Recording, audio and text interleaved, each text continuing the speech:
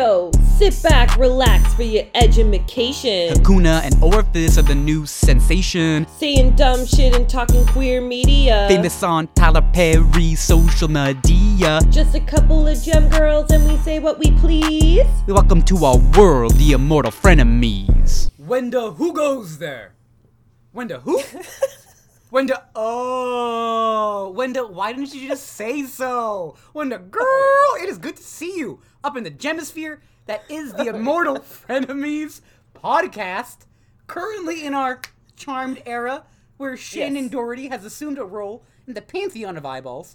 She has. She really has. Because we are talking at length and ad infinitum, infinitum. Aluminium. So. Aluminium.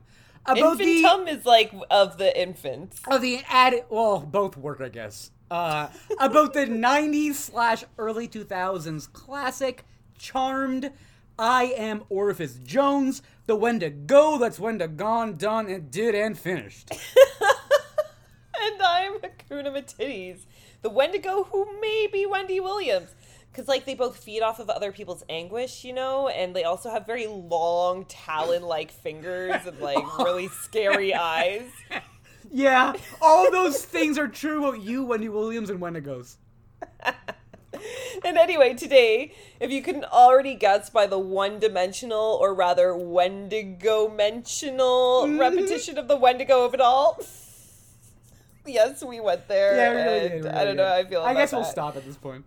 So yeah, if you hadn't guessed already, we are talking about Charmed Season 1, Episode 12, simply and succinctly titled The Wendigo. And I didn't pronounce that word properly, but succinctly? deal with it. Yeah, succinctly. Succinctly. It's a fun word, but also hard to say. Yeah, like, I'll suck your succinctly. Yeah, exactly. I'll suck your nose. inly, bitch. Succinctly, I'll do it. Exactly. Yeah. This episode is directed by our furry-loving friend, James Ellsworth Conway. Disclaimer, we have no idea if JLC is into furry shit. No idea. We're just assuming based on this episode. Mm-hmm. And it's written by everyone's favorite threesome, Constant M. Burge. Yeah, who's like, I don't know, a French landowner amidst the revolution or something, you know? Like, you don't want to fuck up with a Constant M. Burge. She may or may not have been a vampire. I don't like that name. Edith Svensson. Edith Swenson. Mm-hmm. I kind of like that name. Me too, yeah, and it's strong. I hate this name. Javier Grillo Marquach. Yeah, it's a tough one. I love a Javier. Mark it's Swatch. the Grillo Mark Swatch. That's like, it's, but like Marshwash? I don't know. Mark Swatch. Mark Swatch. Mark Swatch. Yeah. Oh, it's a Mark Swatch. Oh, I had no idea it was a Grillo Mark Swatch. Anyways, so, Wenda, what happens in this motherfucking episode? Well, Wendy, God. you don't even know, bro. Wendy, it's Wenda you don't even know, bruv. The folks over at I Am Dumb Bitch do, though, and they describe this episode that aired on February 3rd, 1999, as the one where... Wow. Yeah. As the one where Piper is attacked by a vicious beast and Andy goes on a stakeout with an FBI agent who is hunting a creature, period, end quotation. Wow. Yeah. It's also the one that might be a thinly veiled metaphor for homos hooking up in parks. I think so. And I think a lot of things involving parks and people in them are a thinly veiled metaphor. Honestly, for you're homos so hooking right. up in Literally, you parks. put a person in a park, it's like, oh, this is a thinly veiled metaphor for homos hooking up in Yeah, parks. if there's a bush, then I'm like, is someone sucking dick behind it? Exactly. Is someone getting railed behind that bush? Because it seems like it. There's a bush there. Okay, you know how trees have, like, a hole in them sometimes and it looks 100%. like a pussy? Like a trussy? A trussy. Yes. Yeah. Do people put their dicks in those? I assume it must be used as, like, some sort of, like, natural kind of, like, hand hook for when you're getting plowed from behind. Because you want to arch your back, you know what I mean?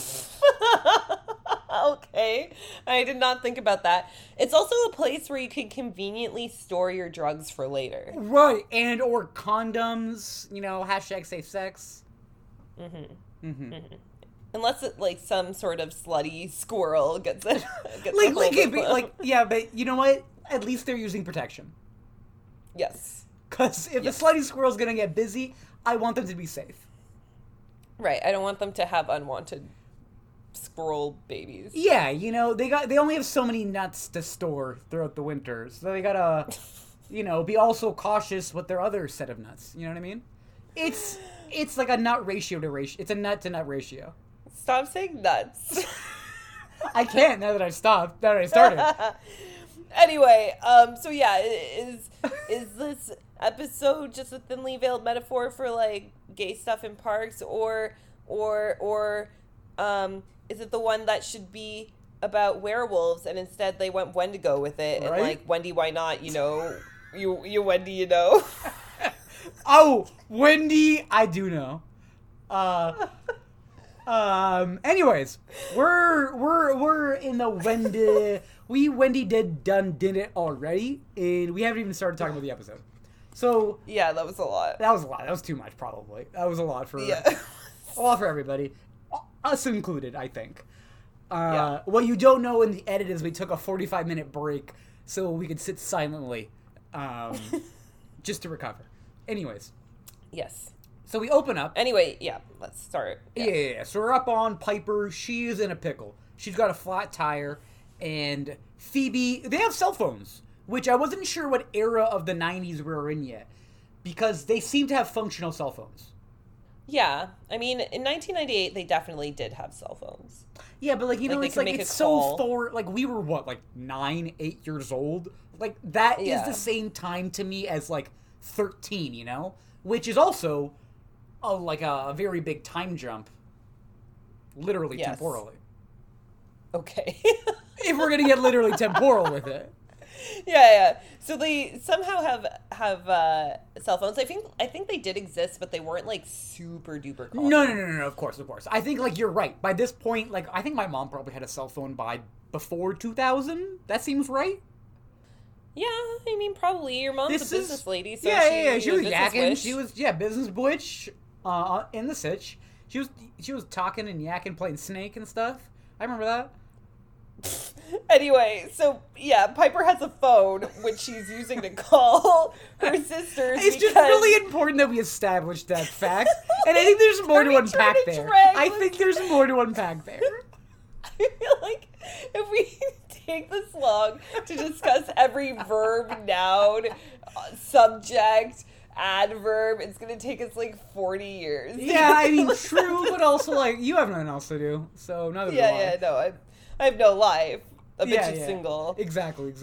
Also, when you're gay and untalented, you know, what else do you have to do? Oh my god. that line in that movie, I was like, oh yeah, that resonates. I feel that. Yeah. Fortunately, I'm gay and talented, but like, I can understand what it would be like to be gay and untalented. Yeah, gay and untalented. Really, you have nothing going for you. Yeah, man. They only like you if you like dress really well, or you're like really good at musical theater. Yeah, exactly.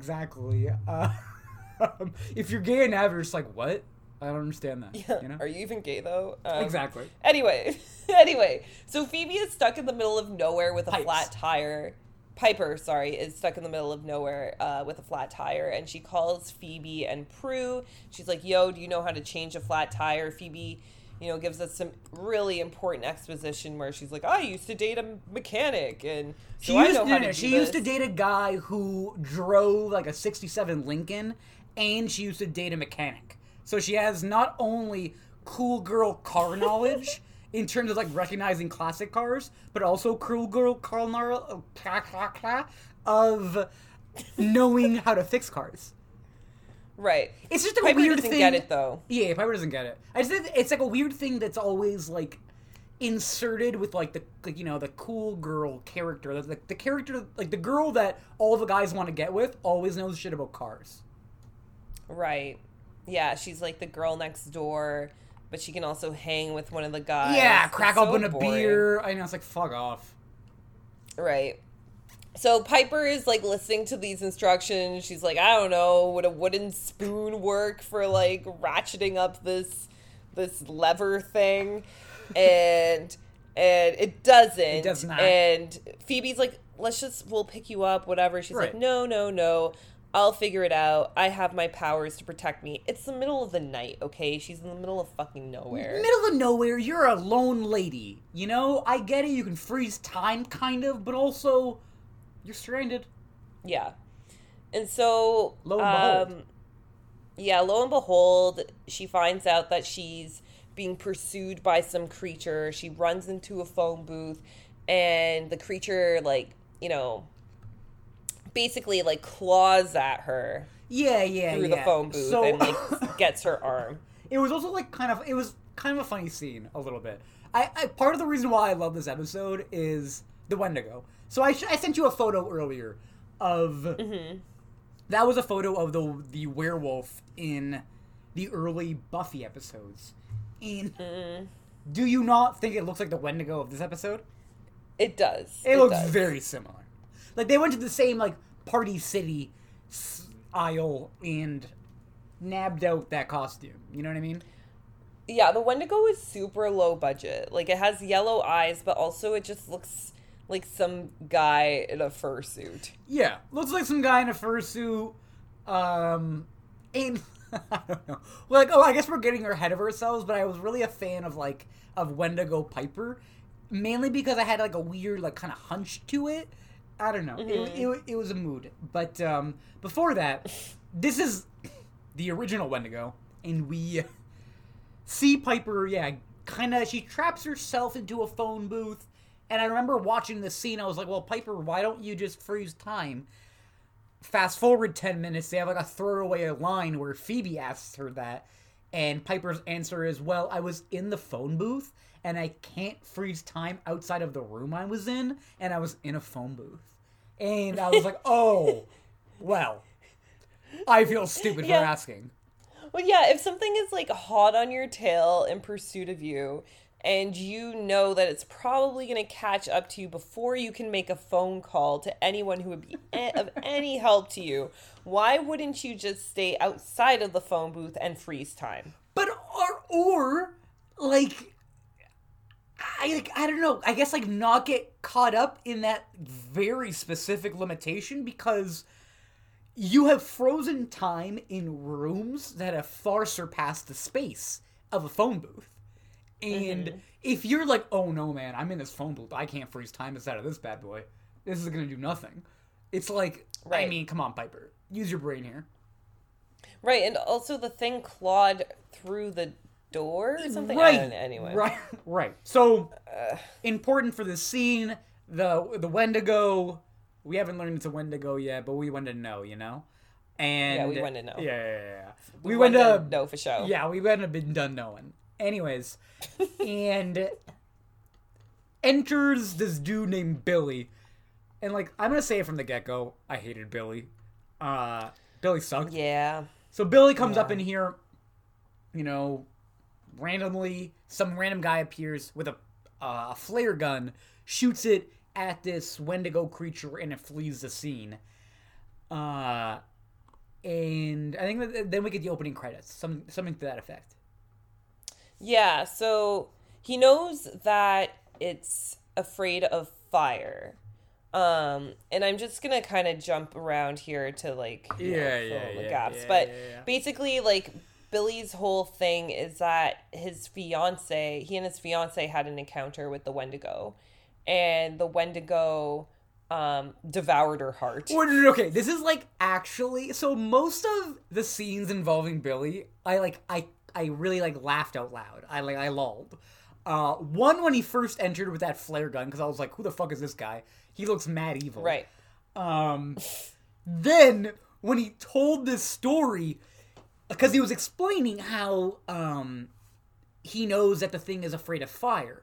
He's like, yeah, it attacked me and my wife.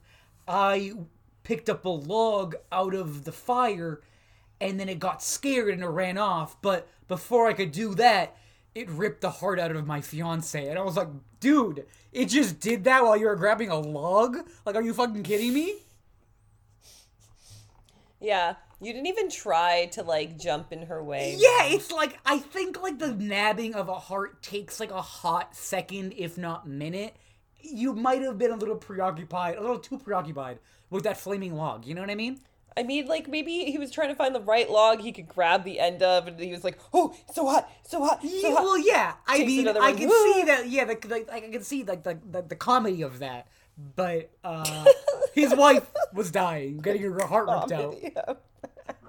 in the intro. Yeah, so he has a vendetta against this bitch. Yeah. The bitch being Wendigo. Right. Wendy Williams. Yeah, exactly. Wendigo Williams. Wendigo Williams. Wendigo Williams. So, Wendigo Williams the Wendigo. you know what? Like, the transformation from Wendy Williams to Wendigo Williams wouldn't be that big. It would, it wouldn't be that big of a jump. It's, like, not even, ape to, like, missing link and then man. You know what I mean? There's, like, Wendigo Williams is the missing link. Right. I mean, her wig would become a little bit more frayed or, like, a little bit more frizzy. But also her eyes grow a little somehow. bit more deranged. Huh? But also her wig would grow somehow. Yeah, it would grow and just, like... Yeah, you don't want a Wendigo Williams, man. That's hardcore. What was her catchphrase again? Oh, it's like a... Wendy... Wendy Williams. How you doing? How you doing? There you go. How you doing? How you doing? Yeah. When she transforms into Wendigo Williams, she would be like, "How you doing?" Then nabs your fucking heart. And if she did it quick doing like well. that, I'd be like, "Yo, Billy, I get it." Anyway, Wendigo Wendy. Williams be snatching up hearts left and right. I mean, she already snatched the heart of America. So true. Snatched my heart. You're right. So we learn the Wendigo, the titular Wendigo, specifically in this case, and not the titular that we mean Wendigo Williams because she has huge tits. We mean this Wendigo. Because we're past the credits. We're in the hospital. Piper is getting treated for her Wendigo wound. And the doctor is like, I don't know, kind of being a dick the entire time. I think his energy was weird.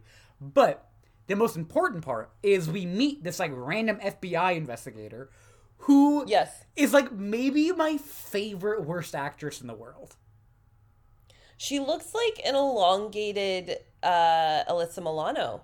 Oh, you're not fucking wrong. Thinking that This she is looks like if Alyssa Milano and a praying mantis had a baby. What do you think about that? You're not wrong, or another elongated creature. You could say like a stick worm or a stick bug. You could say... You know those weird monkeys with the weird long faces? I don't know, one of those. Oh, I hate those. But I think so the most important thing to emphasize here for me is that her name is my name, Jocelyn.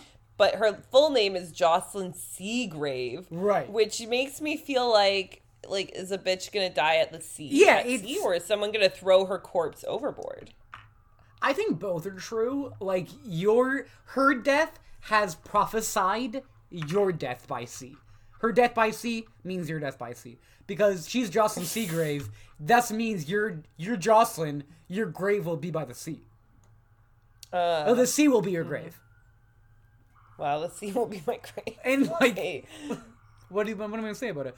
I also want to go to the second image that I sent you of the actress who plays the aunt in Roseanne. What's her name? She's a famous actress. I wanna go. Laurie Metcalf. Laurie Metcalf. Pretty sure she's a lesbian too. So like, shout out. Okay. Anyways, she plays the image that I sent you is Debbie Salt, the kind of like fake name for the character that she really is. Regardless, I thought she was giving very much the same energy as this FBI agent in this episode. They look very similar. I thought. They do. They do. Very strong Debbie Salt. Does she transform into anything? She is revealed as one of the killers in Scream 2. No, she gives the exact same energy of, like, this... What's this agent's name? I don't remember. Fallon. Fallon. So, like, Jimmy... Or Fallon... Not Jimmy Fallon. There we go.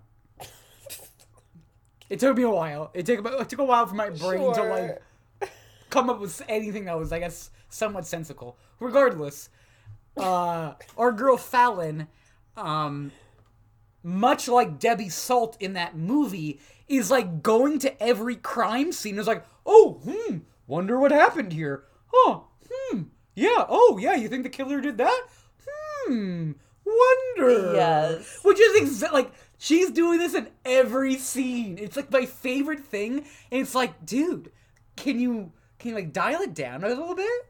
But also, okay, my whole thing is if she's the Wendigo, spoiler alert. Who, right.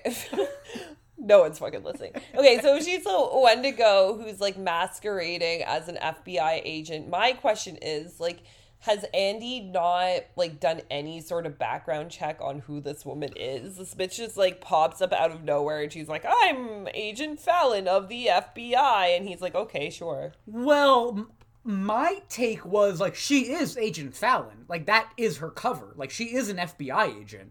And that's how she's able to murder people so easily. Okay, fair enough. Yeah, that was my read. Because they eventually go to, like, the FBI agent, like, headquarters. Because Billy, before he gets killed, is like, oh, hey, Agent Fallon, I learned all this, like, hot intel on Wendigo stuff. And Fallon is like, oh, really? I don't want anyone to learn about it. So, everyone, no, because she says, like, oh, yeah, everyone thinks I'm weird here already. So let me walk you to your car and you can tell me on the way as we're alone and no one else is around. And then she snaps the bitch's neck.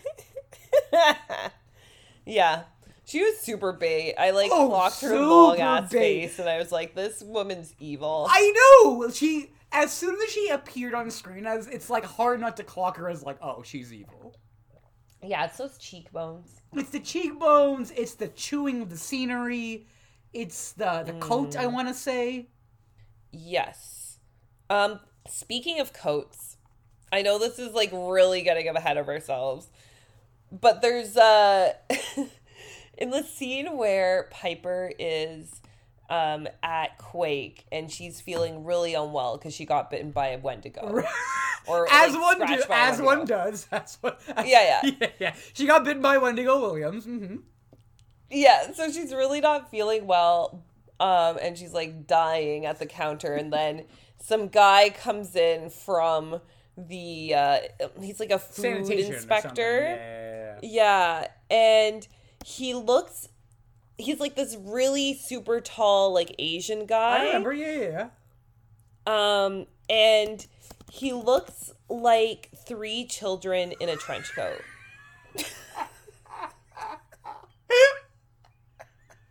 Dude, like, yeah, you're not wrong.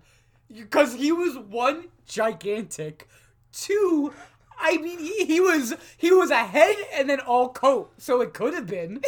I don't know. Yeah, like, beige trench coats were, like, the unsung, like, supporting actors of this episode. They were carrying most of the plot. It was, yeah, they were a plot device. They were like a part of the plot. Yeah. That's so funny, though. Yeah, could have been 3 children. Yeah. Could have been 3 children. And they're like, listen, I'm not gonna, like... Well, I will say it. Because, like, you know, a 45-year-old Asian man and a 12-year-old Asian boy could be the same person. You never know. My God. You never know. Yeah, I mean, sometimes a 12-year-old, a 45-year-old Asian man is just 2 12-year-old Asian boys. Exactly! Because it works by a factor of 2. Because it's not 2 plus 2, it's 2 times 2. Times 2. Oh my God. And that is how math works. And that's math, people. That's mathematication. I also feel like 12 times 12. No, because it's 12 plus 12 times 2. That's what it is. Oh, I see. Okay, because it's like, dude, 12 times 12 is 140. Yeah. No, that's like a very large number. I don't know how math works. What? Get out of here. I said it's mathematication, not mathematics. Oh my god. So yeah, so yes, we did jump ahead here because it's really important to talk about coats, but I guess it really this is. whole thing is... Yeah, everyone important in this episode is wearing a large trench coat of sorts. And it really signals different things throughout the episode. On Jimmy Fallon, or Jimmy not Fallon, or Fallon not Jimmy, it really gives evil energy. On Inspector Trudeau / Andy, it always gives, like, he always looks kind of nice in it. In the food inspector, it gives 3 children. So... These are all states of being, you know? Yeah. Yeah, it's a holy trinity. Exactly. Which it works because, like, it's like the 3 in 1, and one of those things is 3. Right, a trench coat. A trench coat, which is also 3 children. Yeah. Anyway, so the thing with the inspector, if I'm gonna tie it back to the beginning of the episode, I'd say it. So Piper is really not in a good way. She is not. She's in the hospital. She's been attacked. Yeah. But, and she's already cracked. She's snapping at people already at this doctor, who is being a dick though.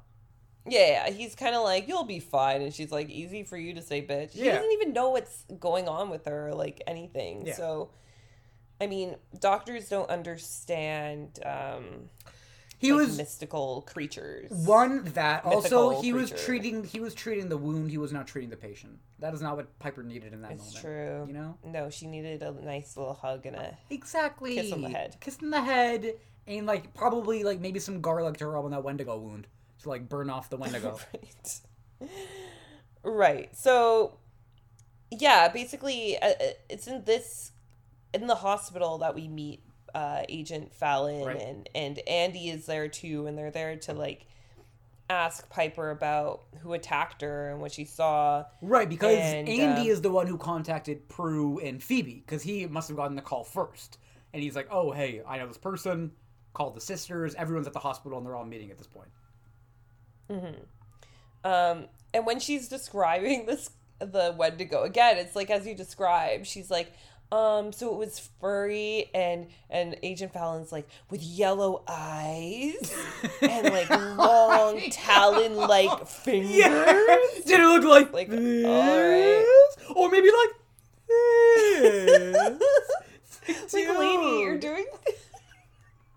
you're doing such a bad job of like staying under the radar. You know, she wants to get caught though. She wants to get caught. Like every killer, she wants to get caught. Yeah, she does. Yeah. And also, like, maybe it doesn't even matter that much to her anyway. I don't know, yeah. I don't know what her Wendigo business is. I don't know what Wendigos do. Yeah. I mean, Wendigos have hearts of ice, according to Charmed. Right, as according to Charmed. So, we'll get there. So, we leave the hospital. Yeah.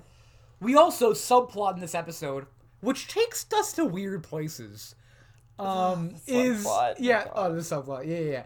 Is Phoebe needs a job, and Prue needs help at the auction house.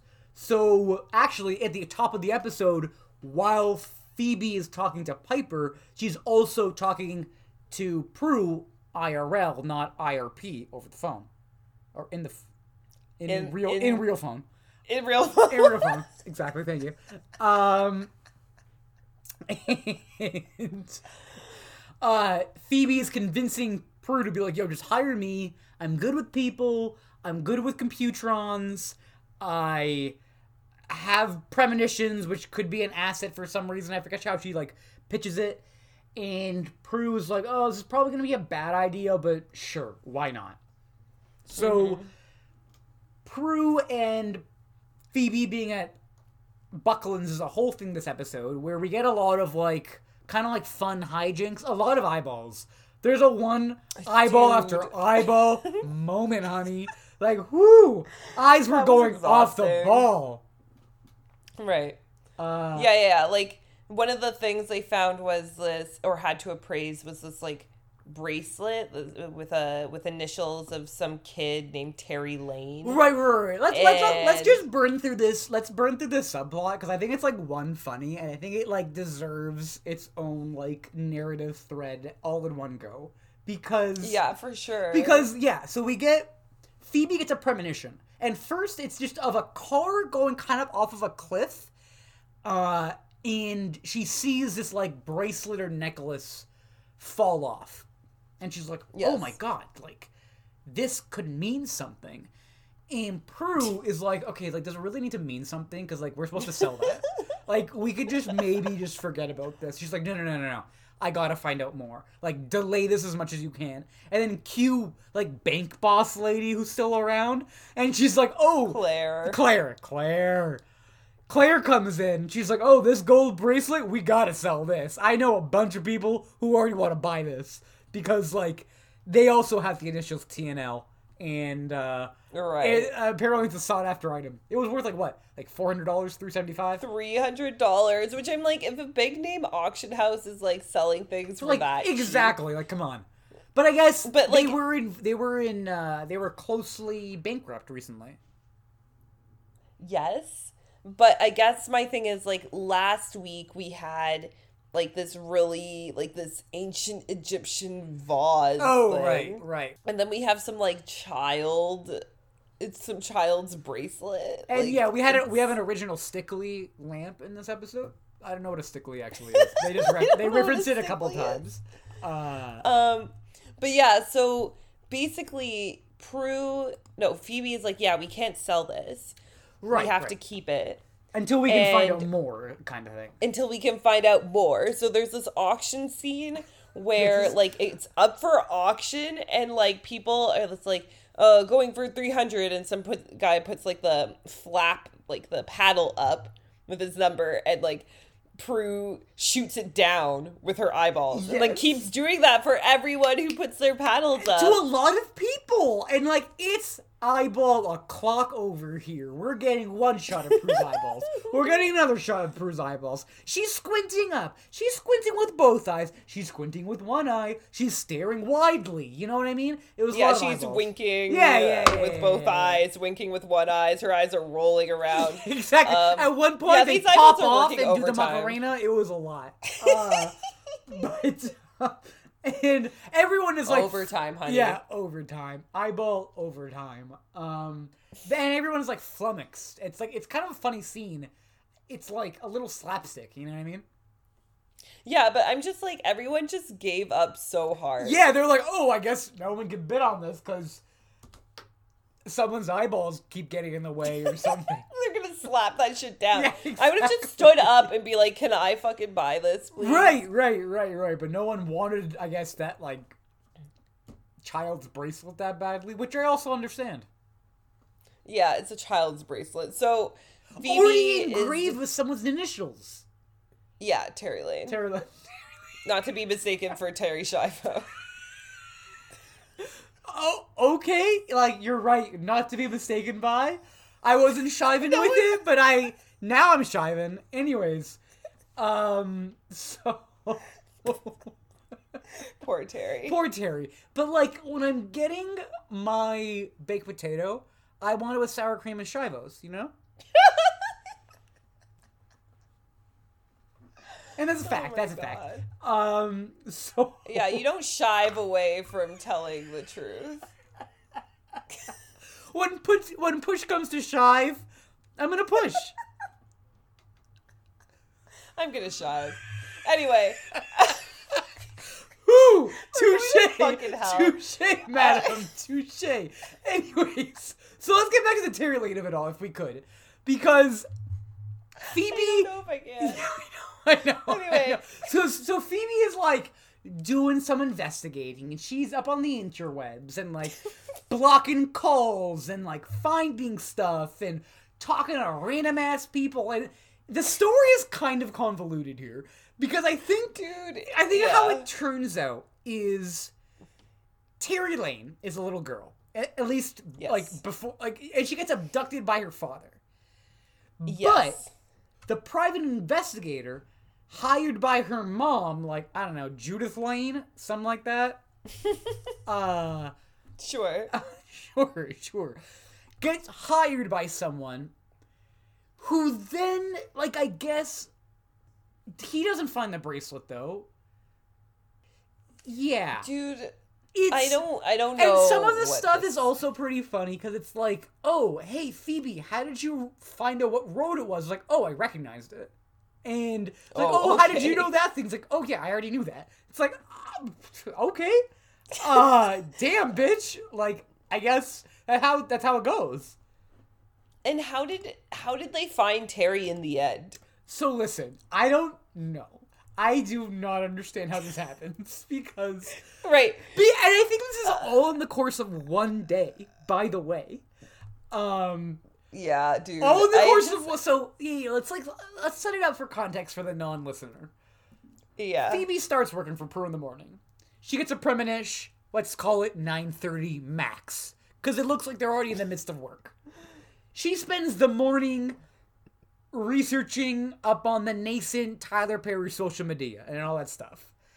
And that's call it noon times. So we're saying between the time of 1 p.m. and 5 p.m., quitting time or around sundown, she managed to track down a little girl, track down her mother, and then reunite the two in a very white savior moment. It was right? It was too much. It was too much. Yes. Okay, so when she knocks on the woman's door and this woman's like, who the fuck is this white woman? Harriet Lane. Harriet Lane, who just came off of working a 12-hour nursing shift. I don't know why I know that she's a nurse. Because that's so racist. It's true, but I feel like she was wearing nurses' scrubs or something. But she's just a woman trying to move on with her life. Yeah, Harriet Lane was trying to get in her lane and do her thing. Right. And then some young, thin white woman knocks on her door and is like, here's this necklace. Do you recognize it? Yeah, it's fuck. How traumatizing. Super. Why not just start? Okay, and she's like, I don't want to talk about it. And Phoebe pushes the door open more when she's about to close it. And she's like, no, I know it belonged to your daughter, Terry. No, I know she went missing. Phoebe says, your daughter, what's her name? And here is, Terry, Terry Lane. Do you know where she is? And then, Phoebe pulls the whole, let me show you. The smug, paternal smile. And then, there is her daughter, who has been missing for X amount of years. God knows how long. Yeah, because it seemed like Terry Lane went missing when she was, 7. And Terry Lane is 14 at this point. Right. And they bring her she's hiding behind a corner. Yeah, and it was very Oprah reveal without the Oprah. You know what I mean? Very that. Behind this curtain, it's your missing daughter. You've been looking for her for a decade, and I found her in one day. Just goes to show you. White people really are the best. White people get at doing things. Yeah, exactly. At finding and keeping children. Okay, if you weren't just trying to trigger her for no reason and make her feel a type of way, because being oh, what's your daughter's name? Here's your missing daughter shit. It's just show you bring the daughter to the door from the get-go. Be hey, you should probably lead this. You're her daughter. Yeah, it's just the daughter go knock on the door. Yeah, but the daughter, where was the daughter? Was she chilling at the mall or Denny's or something? Oh, you done with the reveal with my mom yet? Should I come? Oh, yeah. Oh, 15? Okay, I'll be over in a second. But it's just where did they find her? Oh, so where did they find Terry Lane? Yeah, man. It was weird. It was weird, and I was like, am I watching Touched by an Angel without any of the, I don't know. It was very Touched by an Angel. Yeah. Weird. Also, I feel with this episode, and this is getting very, very far ahead. And because eventually they kind of move Phoebe into, she ends up kind of working at a newspaper. And I thought with this episode, it would be a very easy plot device for Phoebe to either be an investigative reporter or just a regular reporter or like a PI. You know what I mean? Mm-hmm. Like, is that like writes itself? Yeah, she would be very good at that, but I think like she's not making any sensible decisions. She's just like, oh, I'm gonna be a genie at a hotel. Or like, oh, I'm gonna like work at an auction house for vague reasons. Well, yeah, I think her reason is like she needs money fast, and OnlyFans does not exist yet. Right, exactly. Yeah. Oh, I'm gonna date a guy with a truck. I don't know. Like, I don't think she thinks about her life. Oh, your name's Clay. Anyway, but Phoebe is also like only 22. Yeah, I mean, she's like going to make these stupid decisions. But yeah, the subplot was ridiculous. And then at the end, she kind of decides that like it maybe isn't for her because she's liable to have visions every time she picks up any item at Buckland's, and it could just be too emotionally exhausting for her. Right. Which, all right. You could just choose to ignore these visions. Yeah. Like, why do you need... Yeah, and it's not to say that, like, every item has, like, a weird, tragic past that you have to, like, go fix. Yeah. I also, like, I think, like, you know, the larger thing, and even Piper says, because she is like, oh, the reason why I had to get into this accident, if we're going to get to the A-plot in a minute, part of that A-plot is Phoebe and Prue being like, hey, Piper, just don't get involved in this because, you know, there's an FBI agent on this. There's, like, Andy. There's this random dude named Billy who's apparently on the case. And, like, you don't need to do anything anymore. Like, you're the innocent here. And she does kind of want to do it anyway because she feels like because it happened to her, it means that she has to do something about it. Exactly. So, going to that thought, I'm back at the station. I picked up the train. And... I think that point is, like, you're gonna get these visions or, like, you're gonna, like, get into these situations regardless of what you're doing. And, like, if you're meant to have a vision, like, you're gonna have it. You know what I mean? So, whatever circumstances you're in, it doesn't really matter. Yeah. I mean, evil is everywhere. Exactly. I would actually hate to be one of them. It seems really fucking exhausting. It seems, like, super stressful, but... Yeah. That being said, I'd rather be equipped to deal with the evils of the world rather than be ignorant of them. Yeah, fair enough. I mean, I guess they do have the tools to battle evil, but they just get into so much wacky hijinks and, you know, it's a burden. Wacky hijinks, a lot of collateral damage, a lot of people die in their wake, essentially. Which isn't fun, I guess, for the people involved, but it's fun for them. Yeah, so basically, if we're returning to the A-plot, like, Piper is really thankful that Billy tried to save her. I need to talk about Billy and his sob story. Like, Billy, I hate him so much. So Billy, already coming in with a flare gun out of nowhere, mad suspicious. Yeah, very psycho behavior. Yeah, exactly. Anyways, and then, like, the next day, I think he, like, finds Piper at her place of work and, like, goes to talk to her, or something to that effect. Right. And stalker. Yeah, super stalker. Soup stocks. And he... Soup stock. Soup stock. Not to be confused with. Yes. Continue. Yeah. And then he proceeds to, like, tell Piper his sob story where... he was too busy picking out a piece of firewood while his fiance's heart was getting ripped out, and then her heart got ripped out, which is, like, tragic. And then, you know, he's been on this, like, mission for a couple of months. And, he knows X amount of details, but not too much more. And, like, Agent Fallon is, like, also, like, on the case. Like, she's a believer as well. Yes. Yes. And yeah, that's Billy's whole deal. And I guess we're like, he also says some weird, creepy shit. Because he says something to Piper to the effect of like, yes, oh, you remind me of my fiance. And it's like, what?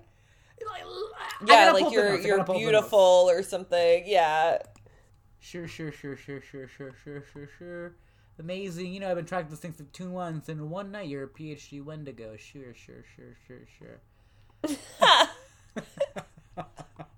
He did say that. He did say that. The fucking Right. fucking putz.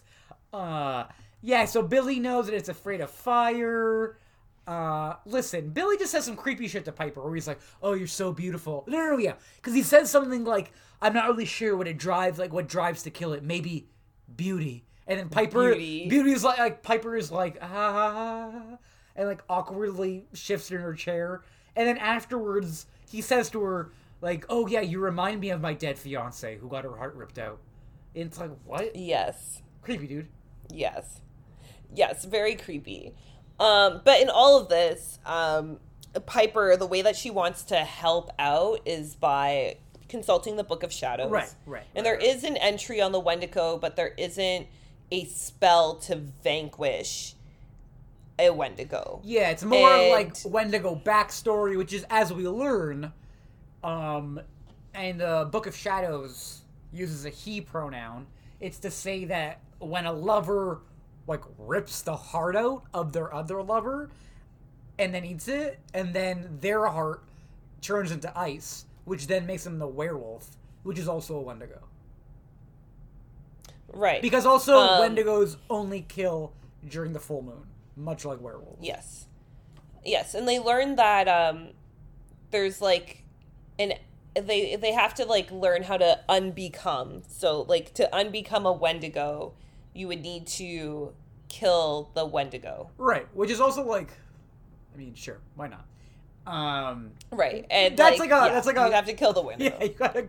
Oh yes, that's like a classic Charmed resolution. It's like, oh, the way to resolve the situation, the way to solve all this, kill that motherfucking thing. Right, and like shatter its heart of ice. Yeah, or some like shit. vanquish it, or like dissolve it into dust. They're not technically human, even though, like, I don't know, it seemed like Agent Fallon had a whole life. Right. And she does give a backstory about how she had a man at one point and she was married? Was she married? She got divorced. Or something to that effect. She says that she was in, like, a very, like, legit relationship. And, like, she was, like, head over heels for this Wendigo. He wasn't a Wendigo. He was a regular guy. Yeah, he's a regular guy. He was a regular Joe. He wasn't a Wendigo. He's a regular Joe. A Wendigo. A regular. Anyway. Where'd you go? Where'd you go? Where'd you go? Anyway, that's terrible. Yeah. Anyways. Anyway, let's stop. Yeah. Anyway, so, yeah, she was with this guy who just, like, up and left her suddenly, and then her heart, like, was shattered after this, and, like, she, like, never loved again, and now she only cares about casual sex, she said to Andy. Also, murder as well. 'Cause, yeah, she, like, she has these lines where she's like, yeah, then I became strong, like, the way I needed to, and da-na-na-na-na, and, like, yeah, now I only care about casual sex, which it's like a weird interaction between her and Andy, where Andy's like, okay, cool, I get where you're going with this, but also, like, can you relax, please? Right? Yeah. She was like, oh, want to go for a walk tonight in the park where the body was found or whatever? Yes! Like where Yes, and she's the like, park where so, Piper was attacked at night on the day of lusty, and she's like mad lusty about it. I also love how they're mad lusty. They're in, I think they're in the Japanese gardens in like whatever park that is in San Francisco, and I like the throwaway line where Agent Fallon is like, oh, this is a nice spot. You ever go here with Piper's sister? And Trudeau was like, no, Piper's too highbrow for this sort of thing. I was like, Piper's too high. Oh, Prue. Prue's too highbrow for like a lovely garden and a park. She likes her cocktails, Mama. Oh, right. And like a fancy bar. Oh, also, okay, listen. I know we're on like kind of a food journey with Prue Hallowell, but we need to address. There is the scene after the morning of the Wendigo attack, where, oh my God, I know exactly. What you're gonna talk about. Okay. So I think it's used as a way to show that like Piper is not quite in like the best state of mind right now. She's not like totally herself, because like OG Piper would not be letting something boil all willy-nilly. But I guess the real question is, what is being left to boil willy-nilly? Because it looks like what could only be gruel. It looks like beige sludge that is boiling at a rapid pace, and then Prue, in her infinite eyeball knowledge, turns down the rapidly boiling gruel to, I guess, a normal level, puts it into a bowl as if it is regular food that one eats in any sort of morning, and presents it to Piper as in, here you go, this will make you better. And I was like, are we in an orphanage, and is it 1885? Right, it does look like gruel. It's like, please, Sammy, have And it's some like, more. no, you can't, because honestly, you don't want any more. I know it's like, it's a funny line, but this is actually going to make you more sick. Yeah, it looks like overcooked oatmeal, and she made like a whole bag of it Yeah, at once. There are 3 people in that house. That is enough to feed like 25.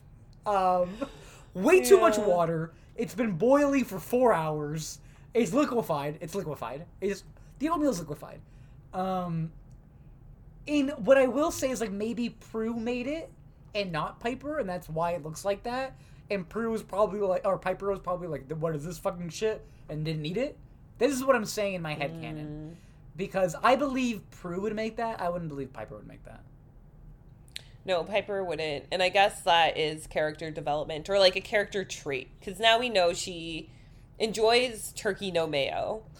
She microwaves broccoli, and she can't cook for shit. Yeah. So maybe she microwaves broccoli because she doesn't know what she's doing in the kitchen at all. Or... And she relies on Sandwich Lady for her sandwiches because she's not a real woman who can make her own damn sandwich. Yeah, that, or like she's like, because what, like, the common denominator I'm getting is like devoid of flavor. You know what I mean? It's like you're serving gruel, you're microwaving broccoli, you want turkey no mayo. It's like, is salt like spicy to you? You know what I mean? Yeah. Or she's like preoccupied with maintaining her figure. Yeah, I guess. Gruel would be good for that. It's grueling. Gruel. Gruel Yeah. rules. I feel like you'd burn calories trying to digest that. Yeah, it's a grueling process. Right. So, Piper is becoming more and more Wendigo. Yeah, she's Wendigo gone girl. Going through it. She's Wendigo. She really is, though. She really is. Becoming snappy. It starts like she's like the part where she's like got scratched. She's like turning hairy and weird. And then her mood starts crashing. This is where the Asian man who's probably 3 children in one coat comes to her place of work, razzles her, and then she has to go home. Okay, listen, this is like some like deep, charmed lore, but let's say, I don't know, anywhere between 7 to like 10 to 12 years ago, very late at night, one was YouTubing random Charmed videos with interviews with the cast members, and I remember Holly Marie Combs saying that this episode was like the moment where she was like, oh, like, why do my character keeps getting these like crazy things happening to her. She's like, you know, the Wendigo shit, and like there's a couple other examples, and I think we've like seen it already where, you know, Piper is the character to like really, you know, go through it or like have this like crazy stuff happening to her. And Holly Marie Combs was like, she like asked this to like, I think like one of the directors, and the director was like, oh, well, like, you know, they're making sure that you can like handle it because Alyssa Milano and Shannon Doherty were like already established like kind of stars and like TV people, and I guess had already like worked. They knew that they worked in the biz already, so she framed it as in they were kind of like putting her through the ringer to make sure she could hack it. Interesting. But I guess it does make her more memorable at the end, right? Because now I feel like this is really Piper's show. I've said this before. I mean, it is. It's like Piper is the shadow main character, at least for right now. Yeah, so she's going through some real shit, and they fucking handcuffed her to some pipes in the attic. I love how Phoebe has handcuffs. When they go out, they go out to, what do they go out to do? They go out to, go murder do that bitch. something. Oh, right, yeah, because Phoebe has a premonition that And then, Agent in the initial Fallon back of is time. actually, she sees that it's Agent Fallon who is the Wendigo, so they rush out to the park, and that's where Agent Fallon has lured Andy, under the guise of wanting to kind of stake out the park and like, because, okay, so one thing we didn't talk about is that the Wendigo strikes on 3 nights during it's the full 3 moon, phases of the full moon. It's very werewolf. Werewolf rules apply. And also AB negative is like her shit. Yes. And all the victims were AB negative, and Andy is AB negative, as it turns out. Yes. And we do get to see a little bit of Andy Trudeau nipple, I will say. We see some bare chest, and we see some neck. You're fucking perv. I'm just didn't even saying, notice it was that. kind of hot. I was like, oh, you got like a little bit of a chest, Andy Trudeau. It's nice to see it. Yeah. Most of the sex yeah. appeal Andy Trudeau serves is like bad 90s spiky hair. And like, that's not a good look. Like, his tuft of chest hair and his nip, good look. Yeah, okay. He's giving us some skin, honey. Exactly. He's always bundled up in these coats. Yeah. I mean, Return of the Coat. I know. Attack of the Coats. Attack of the Coats. Attack of the Return of the Coats who've already been here for a while. Anyway, those coats need to go to the cleaners. I don't know what I'm saying. Those coats need to hit the rack. That's the one, baby. Anyway, so yeah, during all of this, as we've stated, Agent Fallon's being like mad creeps to Andy. So creepy. Oh, like that was like, I guess, part of it because like we've already stated that she openly says to him, "I'm only interested in casual sex," and then proceeds to glare at him like she's gonna eat him. Right, which is what she proceeds and she's to like, do. Right. She's like, does that like weird you out or does that put you off? Yeah. And he's like, no, I was just wondering where you were when I was in college. Yeah, and then it was like, oh, a cop went to college? Right? I thought you guys didn't even need to read. Right, really. exactly. When does a cop ever need to read? Yeah, no, they don't. Buttons and guns. Buttons and triggers. So, yeah, basically, like, she goes in for a kiss, but then she turns into a fucking Wendigo and, like, attacks him. I know. She went there and she went to gone. She, like, slashed the middle of his chest, but, like, didn't get his heart because Prue and Phoebe bust at the scene in the Nickelback of Time. Exactly. And I think Piper at this point, like, also catches up to them and freezes. So it's the scene. it's a who's on first situation, which I don't really know if that applies, but we're gonna go with it because they're shooting flares at the Wendigo creature, and it's like, okay, there she is, she's scared off. Oh, there she is again, scared off. And then Phoebe's like, oh, she's right there, and Piper's like, Prue's like, no, she's right there. And then, no, I'm looking at her. And then they're like, oh, well, I guess there are two of them. One of them is Piper. And I don't know, I forget who has the gun. I think Prue has the gun. She shoots one, and Wendigo Piper freezes time, to which clues everyone that they chose the wrong one. Prue eyeballs the flare over the... Yes, eyeball. Yes, eyeball... of course, you need to be said. It was a freeze eyeball combo. I know. We rarely get a combo. I appreciated the teamwork Me there. too. It was a freeze eyeball. Through that flare over there, up into the real Wendigo. She catches fire, and Wendigos are allergic to fire, as we've, I guess, been told already in this episode several times, or implied. She catches fire. That makes Piper turn out all good, because if you kill the queen Wendigo, the rest turn back to normal. Yes, and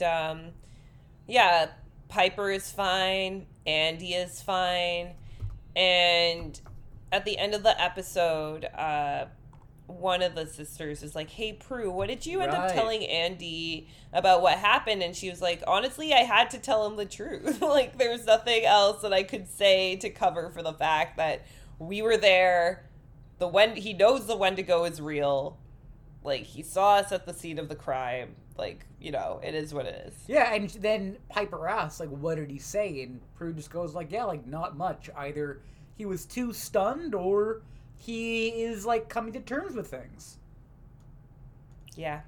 So I'm curious to see how that transpires. I still kind of ship them. Me on too, some me level. too. I think they can work it out. Like, I think Prue was very unfair to Andy Trudeau in terms of explaining the situation and really giving him the lowdown of what, you know, the witchdom really means.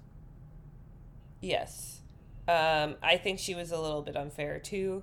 I think all he needed was some time, and I think now he's a true believer. Yeah, And yeah. so long as he is a cop in San Francisco, like, none of these problems are gonna go away. Exactly. Yeah. I mean, I guess, like, the challenge is he'll always have to keep covering for Prue. Yeah, which is convenient for her. Right. But I guess, yeah. But he can't, like, cover his own ass if, like, his boss is like, who did this? Do you know anything about this? And then he has to lie every time. Yeah. It's not really, Instead of being like, she's a witch, you know? Yeah, because she'll get burned at the stake according to charm rules, but she would really get hanged. Right, and we are pro-burning. Pro-burning, yeah. If you're gonna kill a witch, burn her at the stake, please. Have the respect. Have the respect. R-E-S-P-E-C-T, please put a stake on me. Stake in me. Yeah, but like, by... Please, R-E-S-P-E-C-T. Please put a stake on me and light it up, light it up, light it up, light it up, light it up, light it up, light it up, light it up. So there you go. Right, wow, that's how that song goes. It is, the original. Anyway, so we arrived at the end of this episode. Kind of, sort of. Is this what a Wendigo is? Honestly, I googled. Oh, it's not. A Wendigo, it's not. and I feel like it's an indigenous. Yeah, we've talked creature. about Wendigos on this podcast before. I feel like we've had this conversation. This is not what Wendigos are. No, it's not, and like it's of Canadian and North American indigenous origin. I think though predominantly, again, I'm going through what comic books have taught me, and I'm not going to say they're necessarily accurate, but I do think it's like generally predominantly like Canadian, what you would say indigenous.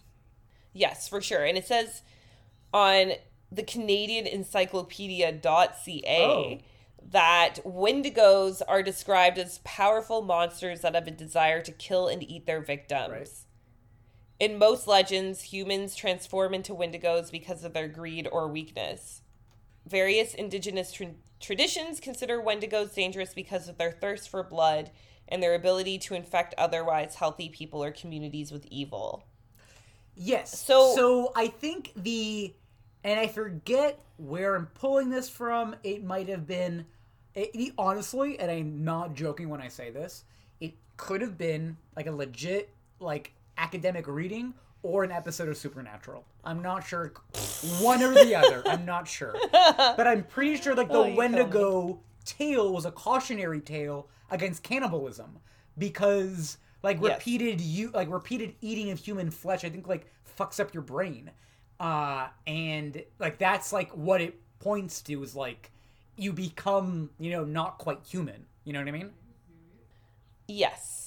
Yeah, it says on this page that it's also a cautionary tale about isolation and selfishness. Okay. And the importance of community. Yeah, I could also, yeah. So I'm reading Joseph Campbell right now. I have one of his books. So if you want to, really get into the subtext of, like, the myth, they're kind of the same thing. Because, like, what is cannibalism if not the most extreme violation, like, of the community? Like, you're eating one of your other selves, you know what I mean? Yeah. But then the Wendigo also preys on people who are socially disconnected. Well, that makes sense then. And then it just feeds, it's like, so you're preying on someone socially disconnected and then you become this monster. Like, and then you're like, feeding that, like, and then you become a cannibal because you're socially disconnected. Yeah. yeah, like kind of like a negative feedback loop. Yeah. So I feel like it has nothing at all whatsoever. No, to do this with is what we discussed. yeah, dude. Like I said, this was a werewolf in Wendigo's clothing. Yeah. With like a scorned lover thing in the mix, I guess, which could apply to like anything. I don't know. Right. I think they just needed a new creature, and they were like, we're going to make this bitch whatever we want to, even though we're clearly appropriating another culture in doing so and doing, like, a piss poor job of it. Listen, it's not going to be it hasn't been the first time with Charmed, and it won't be the last. Yeah. And that's kind of what we love about this mess. It's like, it's kind of the best truly part, like in the worst way. Yeah, it's like how Gem and the Holograms handles literally any other culture. Yeah, or like themes, any theme. Yeah. Oh god, I miss Gem. I know. Anyway, my niece found it a little scary. You know how the first episode of Gem is like a little scary? Yes. And like, I was like, shit, I shouldn't have shown her that episode. I gotta show her one that's like more just like off the ball, like high energy. Dude, there's no episode of Gem that's happy. They're all a little scary, right? They're very dark. Yeah, they're like so there's weird. always a bitch trying to murder another bitch. Like they're orphans who are sad. Honestly, and needy. Yeah, you're right. Jerica is like deranged, Demented. actually. Demented. Truly. Yeah, she's demented, deranged, delusional, all those things. Yeah. Disturbed. That Wendy is gone. Yeah, so I feel like there's a lot of trouble underneath the sparkly surface. Oh, I mean, I knew that. I was already aware of that. I guess I just didn't expect us like a 5-year-old to pick up on it. But if it's there, it's like, yeah, Jerica in the first episode is at her dad's funeral. I know, and then Eric Raymond like pulls up next to her. Yeah, and like, I don't know, lightly evil. rapes her a little bit. Not actually, but like metaphorically. But yeah. And then also like there's the creepy part with like Synergy, and like she appears as a ghost at first, and she's kind of like a creepy spirit. Yeah, it's kind of yeah. I see it now that we're talking about it.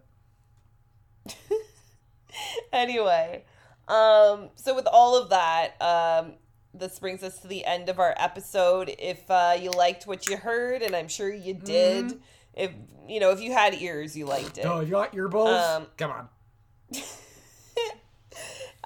Check us out on our Tyler Perry social medias, Gem Girls Podcast on Instagram. Don't go to Twitter. We're not there anymore. From there. It's become X. We're not even in the X generation, bro. Exactly. It's just that we both have moral misgivings with the owner of the company, who we will not name. And that's it. That's all we're going to say. We've had personal disputes with the primary shareholder of that company, and that's all we'll say. Yes. Yeah. And it may or may not involve Azalea Banks, is all we're saying. Who? Azalea Banks. Oh, Azalea Banks. Yeah, Azalea Banks. Sorry, we're in Canada. Exactly. Anyway, also, yes. Take us there. We're already here, baby. And where here is the pod Paul, the Ron Paul. And by that we mean the podcast policy, which is our policy regarding what you can do to help us spread the word of whatever I guess we're doing here, or whatever this is. What we're saying is just like, give us 5 stars and a positive review wherever you find podcast singular, because you're only listening to one, baby, and it's this one. So please give it 5 stars and a positive review. It's the only thing you're listening to, so it might as well be a 5-star podcast with a 5-star review. Yeah. You know what I mean? We give you hours and hours and hours and this hours is the condensed of version of this. You don't know, every episode is 8 hours to like record and then meditate afterwards so I don't kill myself. Right, we sage the room. We be smudging up in here. I got many a sigil, a few vevs just in case. Yeah. I have a really nice caftan. Anyway. Yeah, you do, it's true though. It's very powerful. Anyway, so with all that said and done, Until next Until time. next time. Oh, bitch, you did not have it. You did not even have it. Don't tell me that you did. Until next time, stay outrageous. outrageous. Bye.